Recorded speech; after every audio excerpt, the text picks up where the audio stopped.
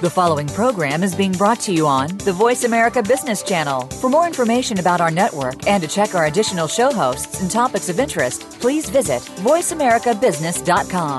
The Voice America Talk Radio Network is the worldwide leader in live Internet talk radio. Visit voiceamerica.com. The views and ideas expressed on the following program are strictly those of the host or guests and do not necessarily reflect the views and ideas held by the Voice America Talk Radio Network, its staff, and management.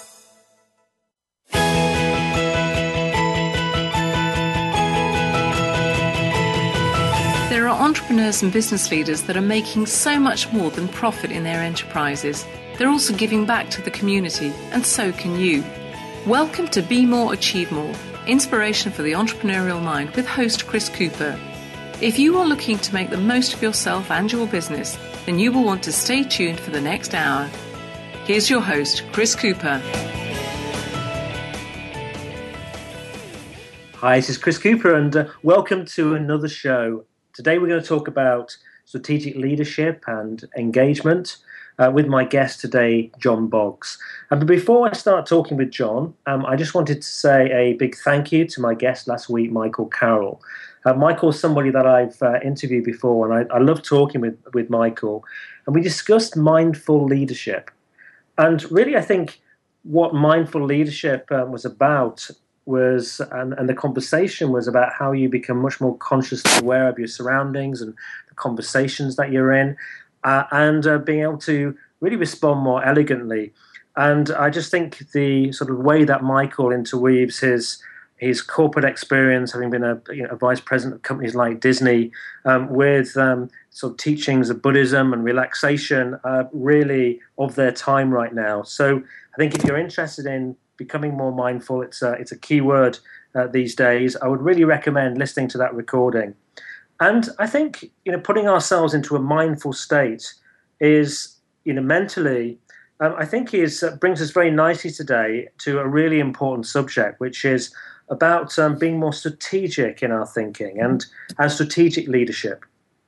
And I kind of wonder why it is that some organizations like the US Marine Corps and other military organizations can gain consistently strong results in highly complex operations with a really highly diverse workforce. And during this show, we're going to explore with John his wisdom acquired from military high-level strategic leadership, interwoven with the subject, of course, of manpower engagement, which is very important in those environments too. I think there's some significant lessons that we can learn from the art of high-level military strategy that are really performance-enhancing in the business world. And there's an interview back in the archive with Mandy Hickson, who was a fighter pilot, a Tornado fighter pilot. And again, there's some really interesting learnings from that, which inspired me to talk to John. John Boggs is a retired Marine Corps officer. He's a former vice president of a major Washington, D.C. nonprofit and a partner in a government contracting firm and an international business development company. And he's got a really distinguished record of executive-level leadership and strategy for large, complex organizations and operations. He's got expertise in leadership, national security strategy development, ops planning and training. He's served on high-level national government staffs. He's advised officers, politicians, and diplomats. He served as a military fellow at the Council on Foreign Relations in New York, the world's foremost authority on foreign policy. He's been chief of staff for the National Defense University, also dean of faculty and academic programs, commandant of the Marine Corps chair, and taught strategy and logistics at master's degree level. Today, he provides leadership development for many significant organizations. So a big welcome to my guest today, John Boggs. Well, Chris, thank you very much. Thank you for having me. I'm looking forward to this. Oh, you're very welcome, John. It's a pleasure to have you on the show. And you call your business Fortitude Consulting. And I know you have a fascinating background, and you must have felt the heat on occasion. But what is it that led to you to live in the heat of the Valley of the Sun in Phoenix, Arizona? Wow, that's a great first question. And that's actually, Chris, you're right. I have been all over the world, served everywhere in the Marine Corps, probably every place the Marine Corps could send you except Hawaii and the moon. So when I retired, I did go to Hawaii just to get that check in the box, and I'm going to work on the moon. But I never saw myself winding up in Phoenix, Arizona. But I married into it. My wife is from Phoenix, Arizona, so here I am because I can do whatever I do from literally from here. Wonderful. I asked that question sort of with a little bit of amusement because I obviously speak to the people to Voice America, and they're based in Phoenix. And sometimes when we're chatting, they're saying it's 120 degrees in here, it's roasting. Oh yes. We don't experience that too often over here in the UK. But John, let's sort of go back a few years, and I'm really intrigued. I mean, what was the inspiration behind your military career? And then the driver that got you involved with leadership training and education? Well, Chris, the military has been in my family for quite some time. You might even call it a family business to some degree. My father was a Marine. His father was Army. My sons have been Marines. My daughter's a Navy doctor. So it's kind of a family business. I hate to say, but that seems to be the way. Military service seems to run in families. My family's not unique in that thought. And did you feel a pressure to do that, or was it just that environment? Oh no, not at all. As a matter of fact, I was always advised against it. As I advise my children against it. Please do something that I don't know what's going to happen. It surprised me. Let's break the cycle and somebody go into business. Somebody. So my daughter she becomes a doctor and still winds up in the Navy. So go figure. But no, it's just drawn to it, drawn to service. I guess that's really it. Drawn to service, the sense of patriotism and doing something that has impact and is meaningful. And the Marine Corps has been all of that for me. Wonderful. I was actually, as a child, if you'd asked me as a sort of 12-year-old what I wanted to do, I always said I wanted to be in the Navy. And the reason I think I never pursued that was I actually realized that the reason I wanted to be in the Navy was my friend's dad was a senior officer in the Navy, and he used to get to travel to all these exciting places. And it kind of dawned on me that actually I could do that anyway. I didn't need to go into the Navy, but he did seem to lead this exciting life. And also he couldn't say where he was going to be. It seemed, lots of secrecy. It was quite intriguing to a 12-year-old. Yes, absolutely. So how would you define then, we're talking about strategic leadership today, how would you define strategic leadership? And what does a strategic leader do that maybe a non-strategic one doesn't? Well, Chris, let me tell you what leadership. It's broken down into 3 levels actually, and there's the first level is, of course, it's what we would call tactical leadership in the military, but in business, it's that first line supervisor. Then you have operational leadership. In business, that those are the folks who should be taking the plans that they receive from the strategic leaders and developing an operations plan, a way to execute the plan. And of course, the first level are the ones who are actually doing the work, making sure that work happens. And then you have strategic leadership. Strategic leadership is the sole purpose of strategic leadership is to safely navigate their organization into the future. That's the purpose of strategic leaders. That's what they do. That's what they're supposed to be most involved with, is navigating safely into the future. Mm-hmm. And do you find that organizations generally are consciously aware of that is the role of strategic leadership and they're doing it, or are some of them not? I wish I could say yes, but unfortunately the answer is no, and that's kind of how I wound up doing what I'm doing. I once thought when I left the Marine Corps that all organizations, particularly here in the United States, were well run, well led, and of course, I mean, after all, this is the USA. Everything we do well. Well, upon retiring and getting into business myself, I found that was absolutely wrong. That unfortunately, strategic leaders will spend way too much time looking at what the operational leaders, the directors, the vice presidents, and in some cases going all the way down to that first-time supervisor and literally trying to run everything and do it themselves. So leadership and children were a passion for me. So I worked with children when I first retired, and now I'm following that other passion on leadership. And it's getting that strategic piece right is paramount to the success of organizations.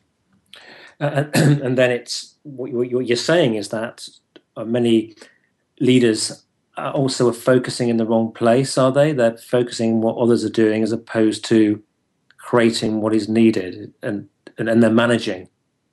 That exactly. You're hitting the nail square on the head. I found far too many strategic leaders that really don't understand how to be strategic. They rightfully and deservedly should be in the C-suite, and that's your strategic leaders. And regardless of the size of your organization, whether you're a small cap company or you're a Fortune 500 or you're a startup, if you're the CEO, the president, the person in charge, and your immediate staff, that's the strategic level. So you should be thinking on how to move your organization into the future. You do have to cast an eye to what you're doing. You have to always monitor, but not dip down and start doing the other person's work. And that's what I find is far too many do that. Mm. And what are the problems that you see when people have to step up into leadership roles? Because it's very easy, and not easy, but people are career orientated and get promoted. They get to a point, and I did myself, where you find yourself in a senior leadership role, but you've not necessarily been trained in it. And that's it. You hit the nail on the head again. Very often, people get promoted to leadership positions across the spectrum. And again, they deserve the promotions. They should be there. But because they were promoted, suddenly, I think there's a sense of fairy dust came down, was sprinkled on my shoulders, and now I am, I'm the leader. I am the strategic leader. I am now in the executive suite. I made it. And let me share with you, a CEO once shared with me of a large organization, once shared with me, John, I've moved people all around the organization. Our succession planning, I think, it's good. We've got them from this department to that department. They know this company backwards and forwards, and they understand the industry, but they don't think strategically. I smiled and said, well, you did all the right things. They have to know the company. They have to know the organization.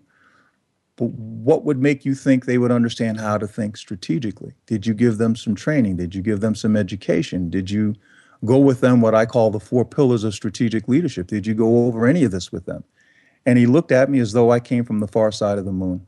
And he said, gosh, John, no, I haven't.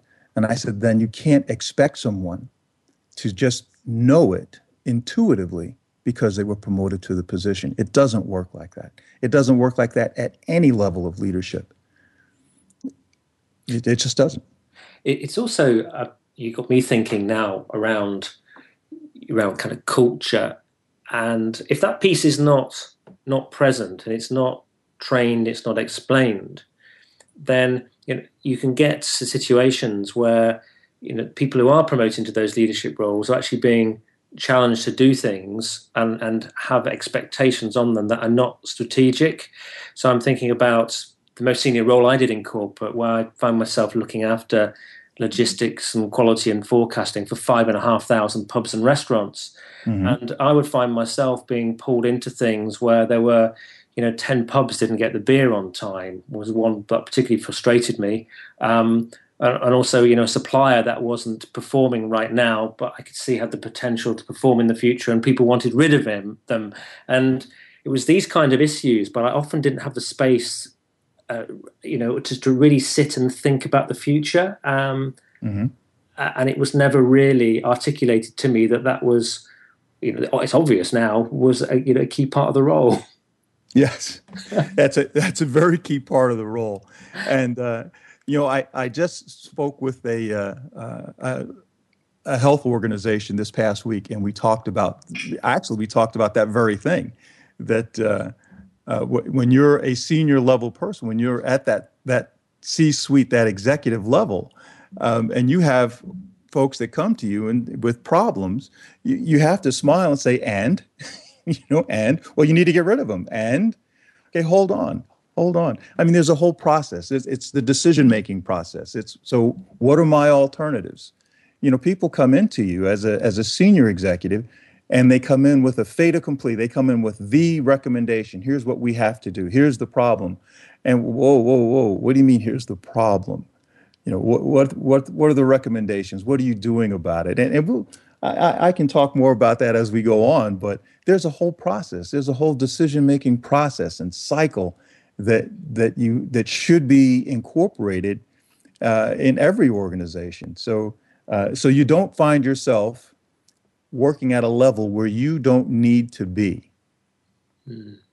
And let's talk about that after the break, because I think that's going to be really, really helpful for people. We've got a couple of minutes left before we go into commercial break. And I just wonder, do you have a great example of strategic leadership that really sticks out in your mind?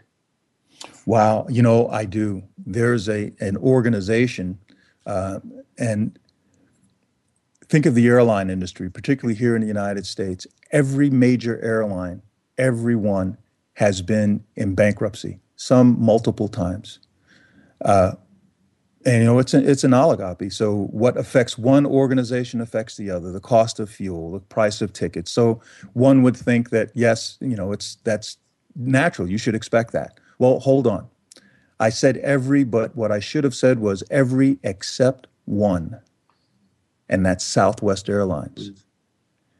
And you would stop and say, well, it's an oligopoly. So what affects one affects all. They're paying the same costs in fuel. They're paying the same thing for their mechanics. They have all the same overhead that every other airline has. But why is it they have never been in bankruptcy? And the answer is because they have wonderful strategic leadership. They exercise organizational power beautifully. And that's one of the tenets. That's one of the pillars of being a strategic leader, strategic leadership. And they exercise it beautifully. So they are like my prize example of strategic leadership done extremely well. Some would say, well, it's the cost of their tickets. No, it's not. Look at the cost of tickets. They're not much different than anyone else. It's the free bags. Oh, come on, please. It's not the free bags. You're going to tell me no, it's not that. But there are, they turn more airplanes around faster. In every market, they stick to what they're doing. They don't expand. They stay in their niche. They forecast out. They look. They operate organizational strategy well. They think big. Strategic thinking as well. Again, organizational power is off the scale with how they exercise it. I love some of the principles behind that organization. It was Herb Keller who founded that, and one that sticks in my mind is happy people plus happy customers equals lots of money. And I think there's something very simple in that, isn't there? If you keep something very simple, employees very happy and you keep your customers really happy, then your business is likely to do well. Yes, but trust me, it's more than that. Yeah, it's more than that. That's the very obvious and very correct answer. They also maintain wonderful relationships with government, with the community, with their competitors, with vendors, suppliers. Oh, they're very well done at Southwest. They're very good, very, very good. Wonderful. Well, thank you for that. And we're going to go to commercial break now. And after the commercial break, we're going to come back and we're going to start to talk about the pillars of strategic leadership. And I think some of these aspects of strategic leadership is going to be important to you, and it is to anybody leading organizations and divisions or has that aspiration to, then I think you want to stay on and listen to John Boggs. So we'll be back again with you in just a couple of minutes.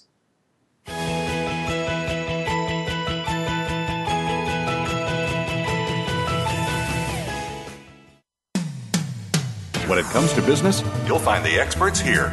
Voice America Business Network.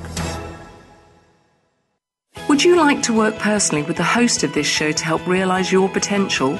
Chris Cooper supports business leaders and high potential individuals to achieve greater success in their businesses and careers.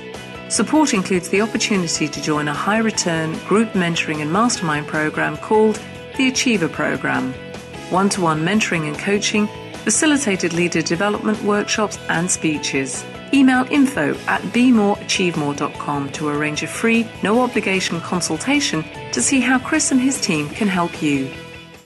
We hear it and read about it every day in the news. America is heading over a fiscal cliff. Home prices are still receding and unemployment growing. How can you preserve and increase your wealth in this kind of economy? Tune in to Turning Hard Times into Good Times with host Jay Taylor. Jay will explain the decline of our monetary system and the economy and will give you winning investment ideas and the tools to protect and increase your wealth. Turning Hard Times into Good Times with Jay Taylor can be heard Tuesdays at 3 p.m. Eastern Time, 12 noon Pacific Time on the Voice America Business Channel. If you hear a dog barking or an angel singing, then you know that you are listening to Waking Up in America. Heard every Wednesday at 3 Pacific Time, Valerie Kirkard and all of her friends will bring you powerful and humorous discussions that raise thoughts and give you insight on how to live your life to its fullest potential. Adventure is always a must on Waking Up in America with Valerie Kirkard every Wednesday at 3 Pacific. When it comes to business, you'll find the experts here. Voice America Business Network.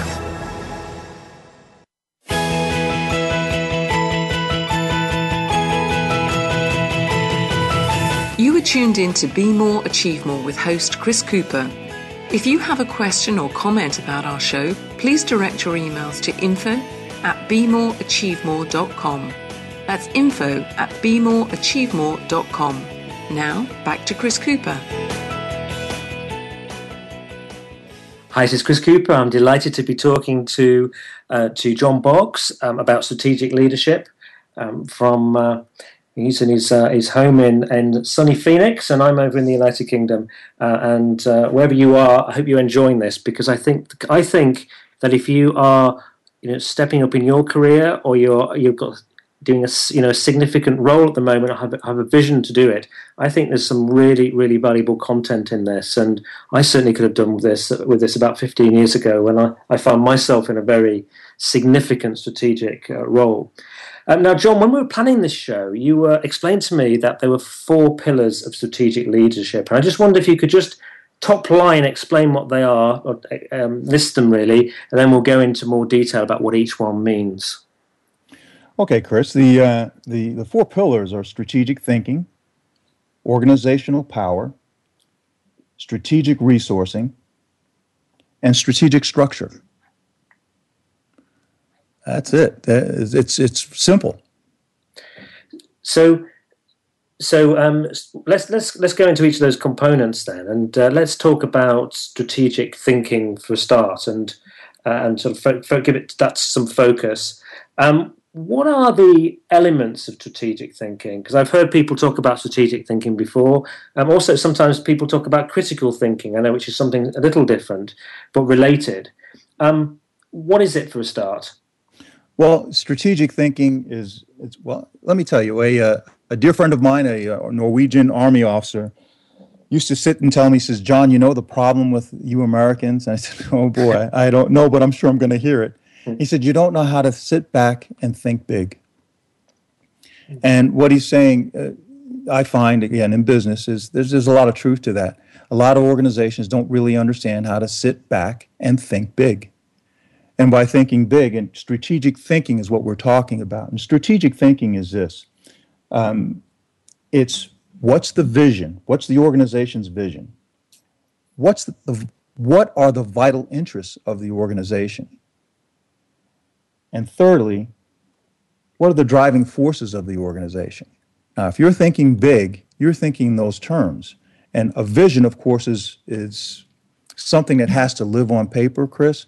But or rather be on paper, but it's got to live in your heart. It's got to be concise. It has to be inspiring. It has to, it's not a destination, it's a direction. So that's what a vision is. And that comes from the strategic leadership.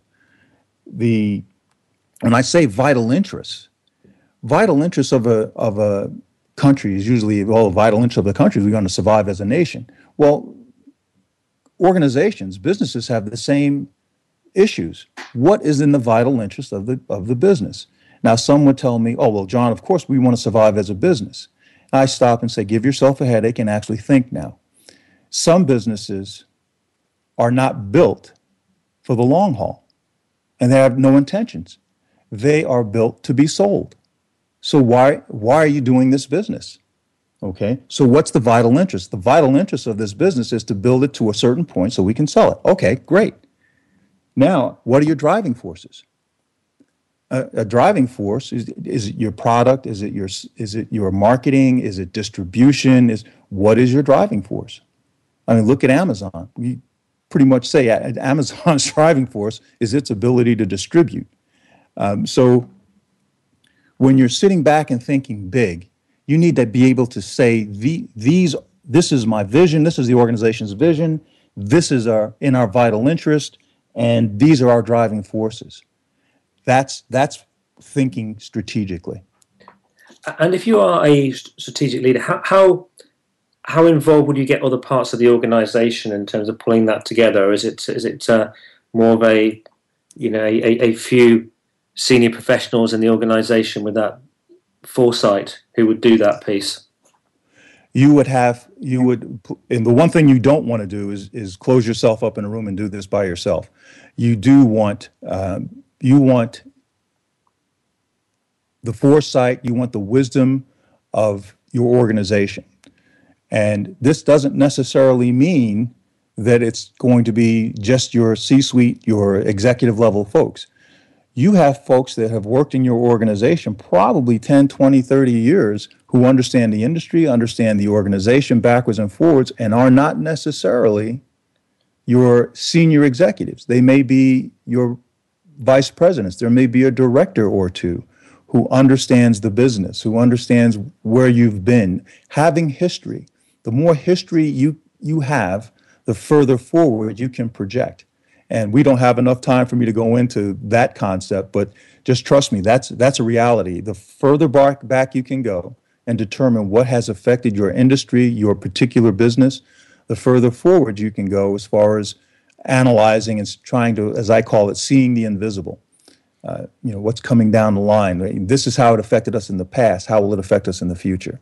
And you have to be very specific. So that's how you start putting your vision statements together, understanding your vital interests, and definitely your driving forces.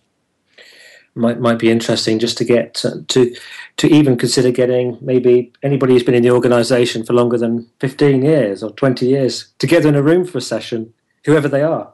Whoever they are. You don't want it too big because you'll never get anything done. But a small gathering, a small gathering of people, if you're talking 5 to 10 is a pretty big number. But that's a good number when you start trying to figure out where you've been and where you want to go. That's a pretty good number. But you do want the wisdom. You do want the wisdom. Now, if you're a tech company or heavily involved in technology, 5 years is a long time. Okay, so it becomes relative to the industry you're in.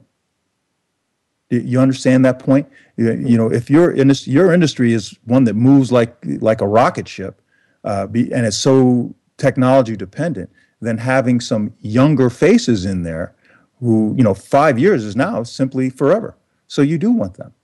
And it may also be, some organizations you can get, people who come into the marketplace and suddenly transform it quite quick.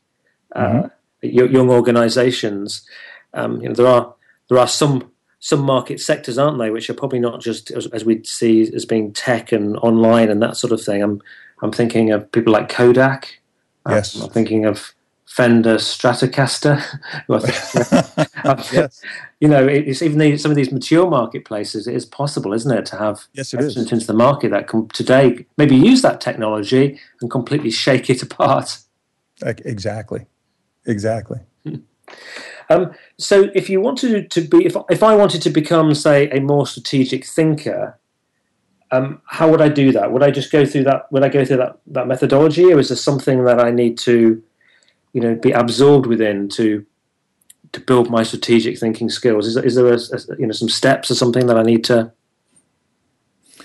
No, I don't want to get you bogged down into theory, but one of the best things that I would recommend for any organization is, if you're going to go through particularly strategy development, bring in a facilitator. You want that because they can help guide you through a process so you don't get bogged down. But the key is to understand you have to have a clear, concise, compelling vision of the future. You've got to have that, and you've got to have buy-in. And the way you have buy-in in that vision is just as we just spoke. It's not coming just from you and just from the C-suite, but from people who have a stake in the organization. Everyone wants to feel like they're part of the process, that they're part of the family. And when you're building a vision the right way, you're going to start taking off. So you're sitting back and thinking strategically. That's how you do it. Facilitation is wonderful. It's a great help. Again, I wouldn't do what you're good at, and if you're not good at it, get help. Don't waste time trying to become an expert in something you're not. That's not good business. It can be worth its weight in the gold, that facilitation. Having somebody external as well who can challenge. Exactly. It's really, really important. There's something in don't get bogged down. If you're getting bogged down with strategy, call John Boggs, maybe. Yes, what a deal. Holy cow. So let's talk about then organizational power. Yes. What is it about this component? What does it mean? And how should we work with it? Well, organizational power. I spoke with a group of CEOs and I asked them, what's the cost of power? And you get the wonderful answers, and so the cost of power is one thin dime. And DIME is an acronym, of course. The military loves acronyms, but DIME stands for diplomacy, information, economics. Diplomacy, information, manpower, and economics. DIME, D-I-M-E. It's that simple. And excellent. So if DIME stands for diplomacy, information, manpower, and economics, what's diplomacy, and what have you learned about it, about how to do it well? Diplomacy, Chris, is relationships. It's relationships outside of the organization. This is what kind of relationships do you have with the government, national, state, local? What relationships do you have? If you have none, oh boy, you're in trouble. But it's about building relationships, and your relationships have to be what I would say at least in 4 major areas, and that's one with government. Again, federal, state, local, community, within your community. And that means media, and the community's got to know you're there. Competitors. That may sound a relationship with my competitors, yeah. Because if you understand competition, really competition is you have to be better than you were yesterday. Your company has to be better than it was yesterday. If you compete against that's pure competition. You're going to blow your competitors away. But you want to have a relationship with your competitors. You also want to have a relationship with your vendors and suppliers.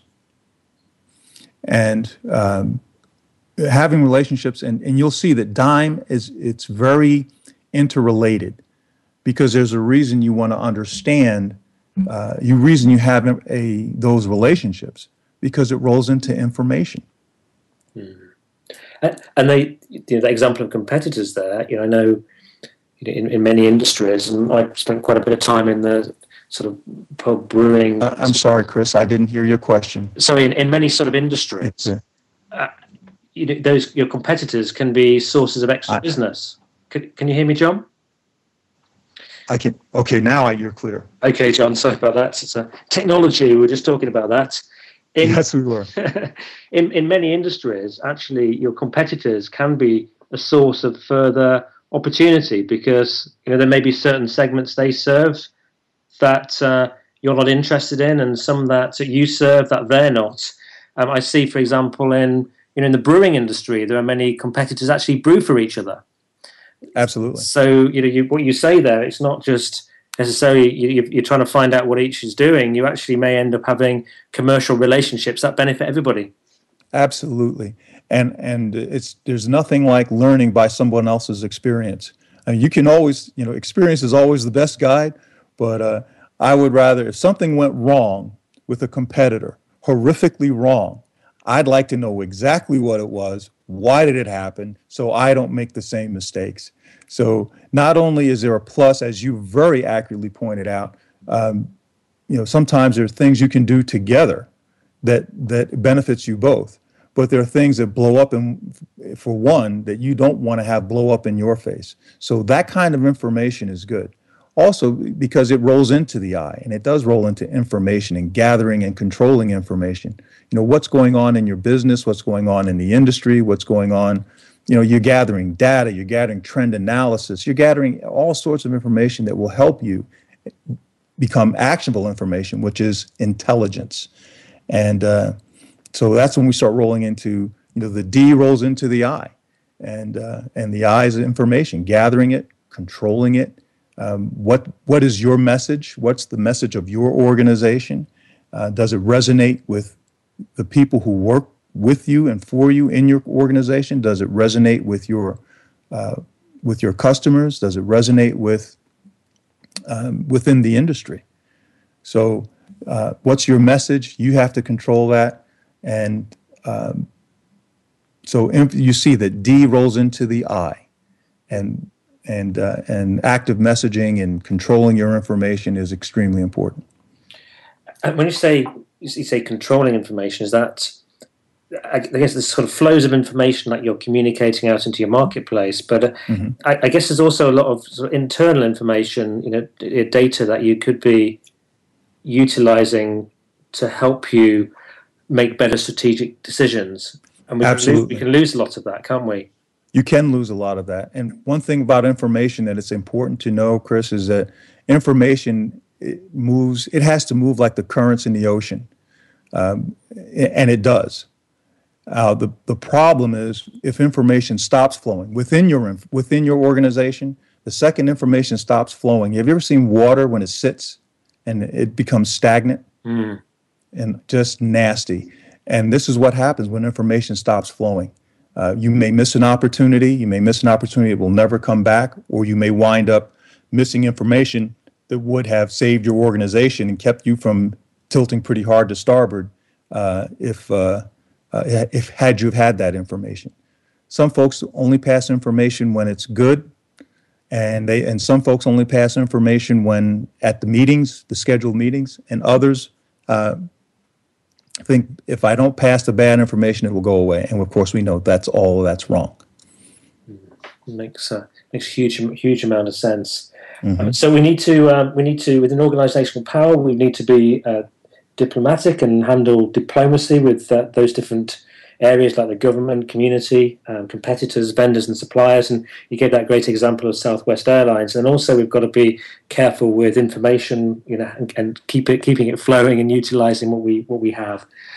So after the break, we'll have a quick chat about manpower and economics, and then I'd also just like to understand strategic resourcing and the strategic structure. So we should be back again in just a couple of minutes.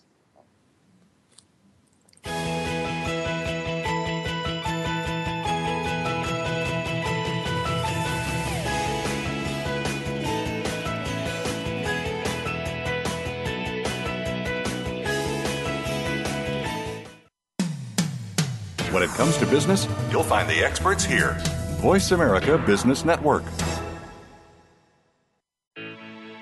Hi, I'm Rebecca Costa, host of the Costa Report, every Tuesday at 6 a.m. and again at 6 p.m. My guest this week was Secretary of Housing and Urban Development under President Clinton, Mr. Henry Cisneros, who'll be here to talk about 13 trends which make investing in real estate in urban centers a sure bet. Don't miss Henry Cisneros this Tuesday at 6 a.m. and again at 6 p.m. on the Voice America Business Channel. Dialogue is the single most powerful leadership tool we have to make a difference in the world. Leading Conversations with host Cheryl Esposito creates a place for that dialogue. Tune into the Voice America Business Channel every Friday as Cheryl hosts new conversations among leaders from around the world in business, government, art, economics, and social change. We'll explore big ideas and everyday actions and learn how their own leadership has led them to discover a newfound sense of possibility in the world. Leading Conversations with Cheryl Esposito, bringing big thinkers together in conversations that make a difference, right here on the Voice America Business Channel every Friday morning at 10 a.m. Pacific Standard Time. Would you like to work personally with the host of this show to help realize your potential? Chris Cooper supports business leaders and high potential individuals to achieve greater success in their businesses and careers. Support includes the opportunity to join a high return group mentoring and mastermind program called the Achiever Program. One-to-one mentoring and coaching, facilitated leader development workshops and speeches. Email info@bemoreachievemore.com to arrange a free, no-obligation consultation to see how Chris and his team can help you. The business community's first choice in Internet Talk Radio. Voice America Business Network.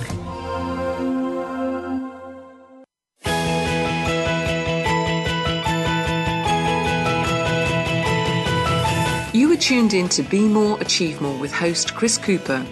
If you have a question or comment about our show, please direct your emails to info@bemoreachievemore.com. That's info@bemoreachievemore.com. Now, back to Chris Cooper.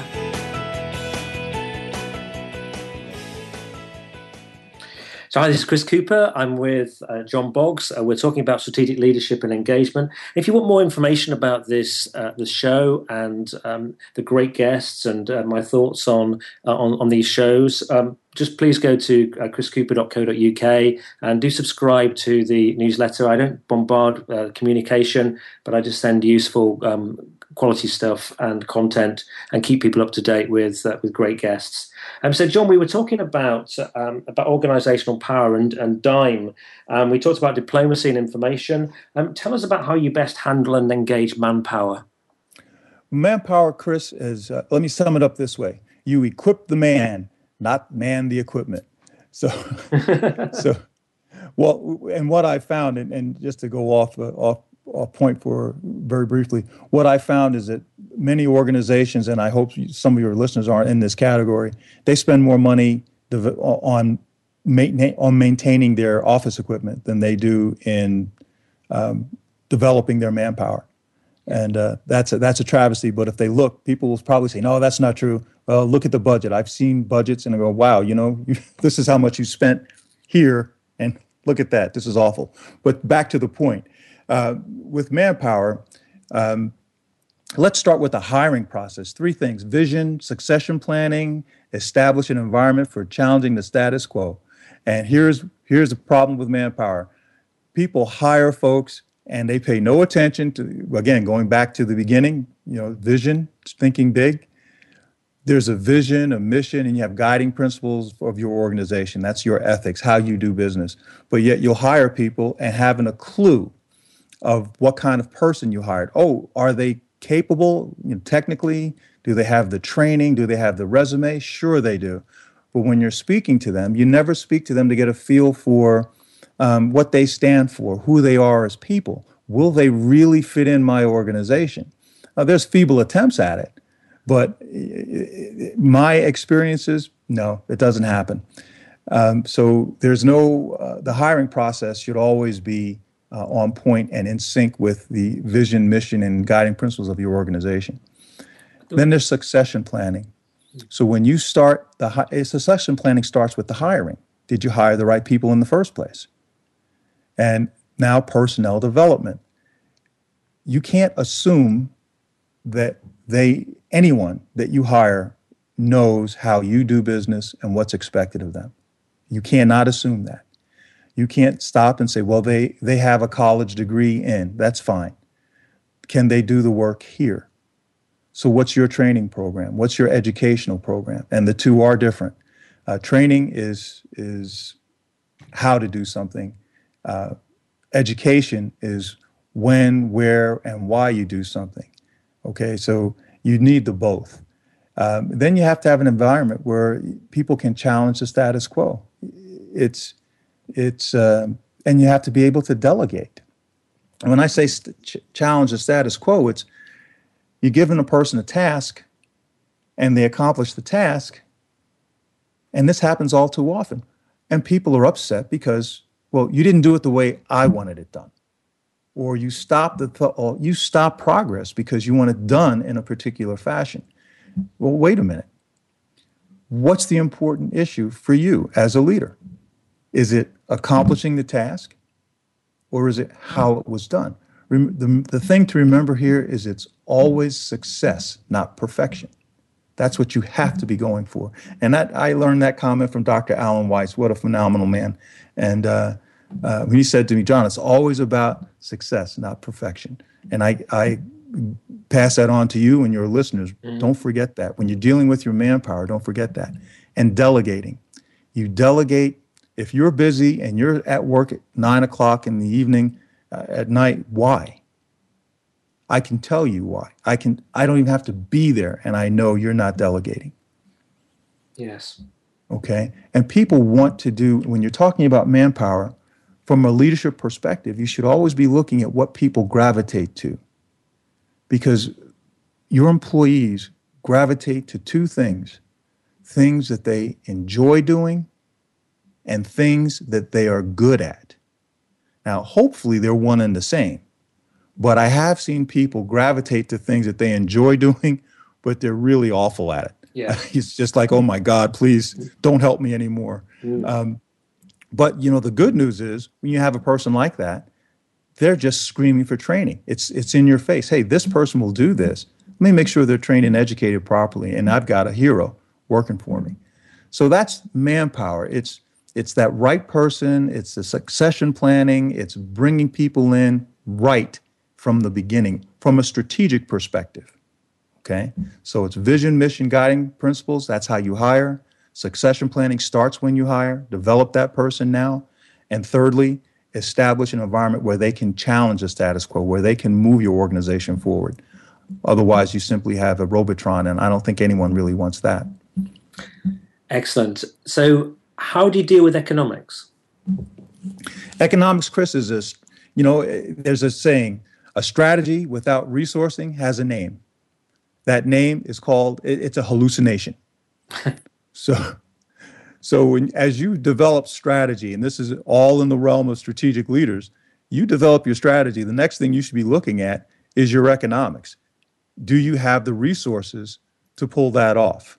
Otherwise, again, you have a hallucination. And these are the resources. It's not always money, although that does play a part. It's also time. The cost of doing business by not doing anything in terms of time. So what is it? Industry costs. What are the fixed, variable, strategic costs? It's knowing your numbers. Strategic materials. How much does that cost you? It's all about that cost. Then go back to personnel. What's the cost of personnel? What's the cost of the training? What's the cost of ensuring that they're skilled and in the right jobs? Then you have to look at your exit and entrance costs. Are you exiting a market? Are you entering a market? Jack Welch always talks about, and rightfully so, that you should be shedding.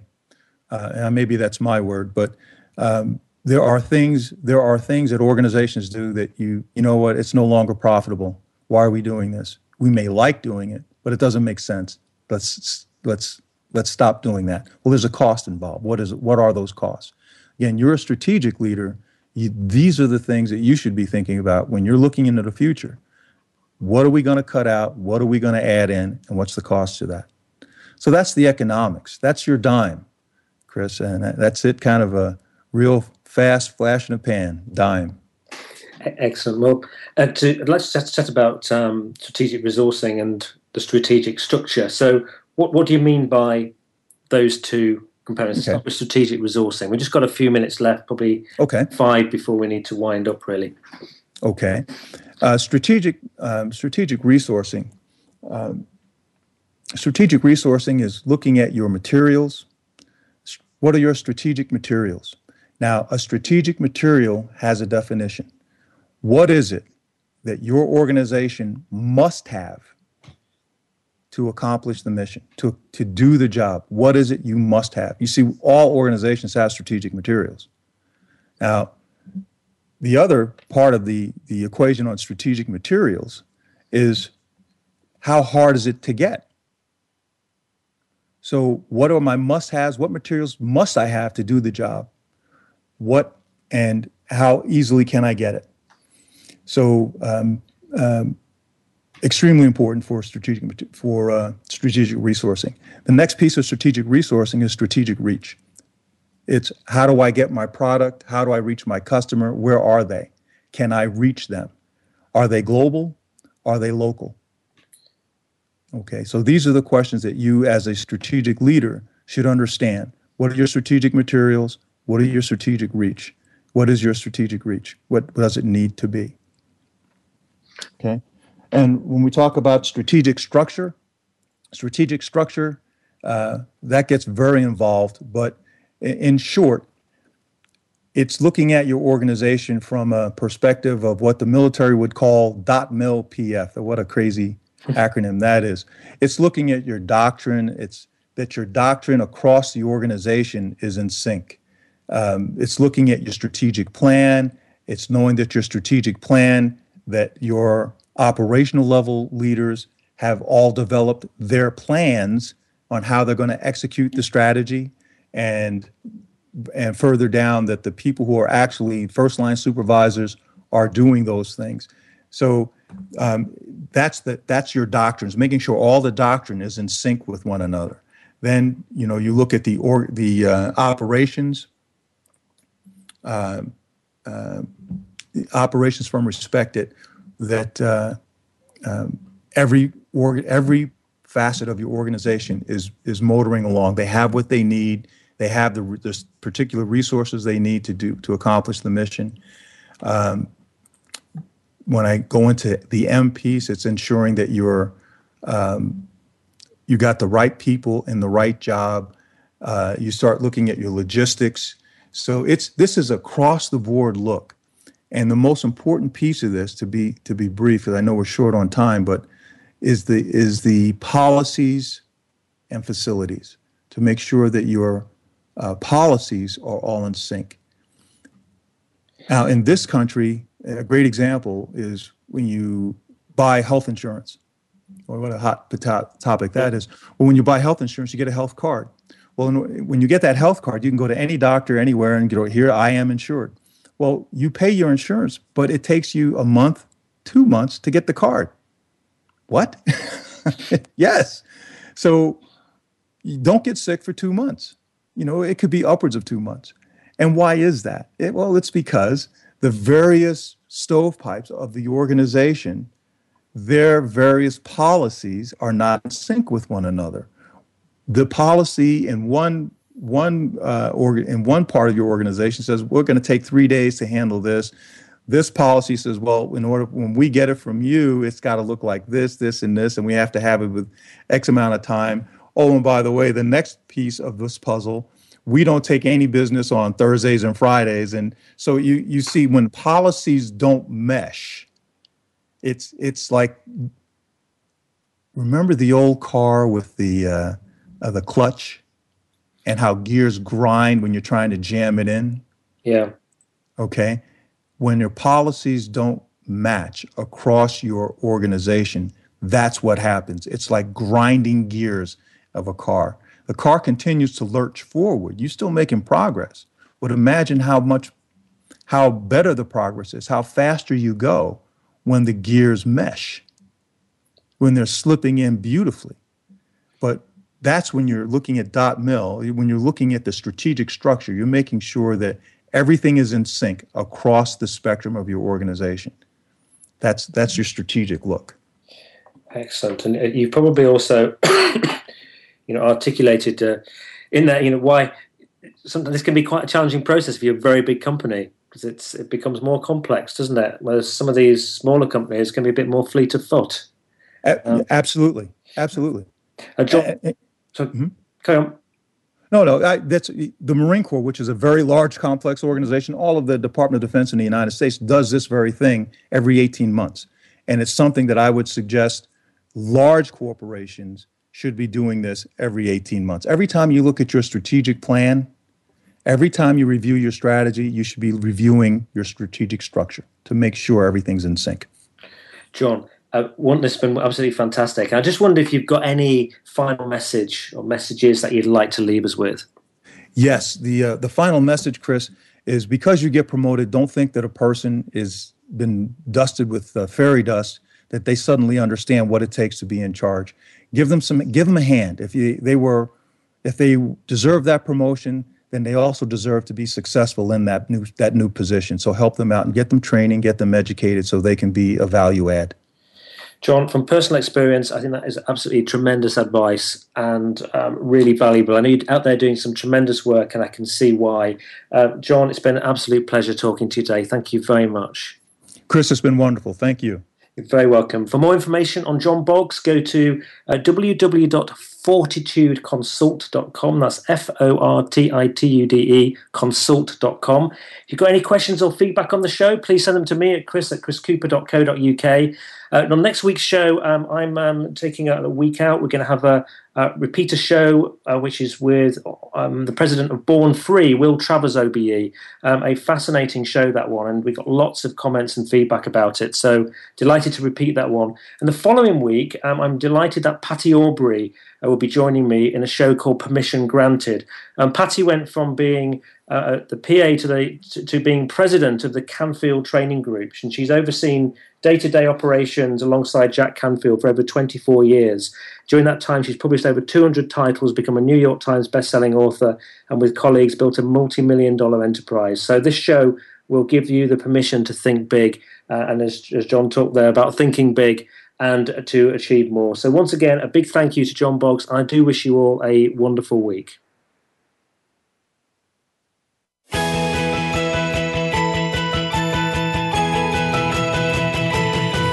Thank you for listening to Be More, Achieve More. Please join your host, Chris Cooper, again next Friday at 8 a.m. US Pacific Time, typically 4 p.m. London on the Voice America Business Channel. Enjoy your week.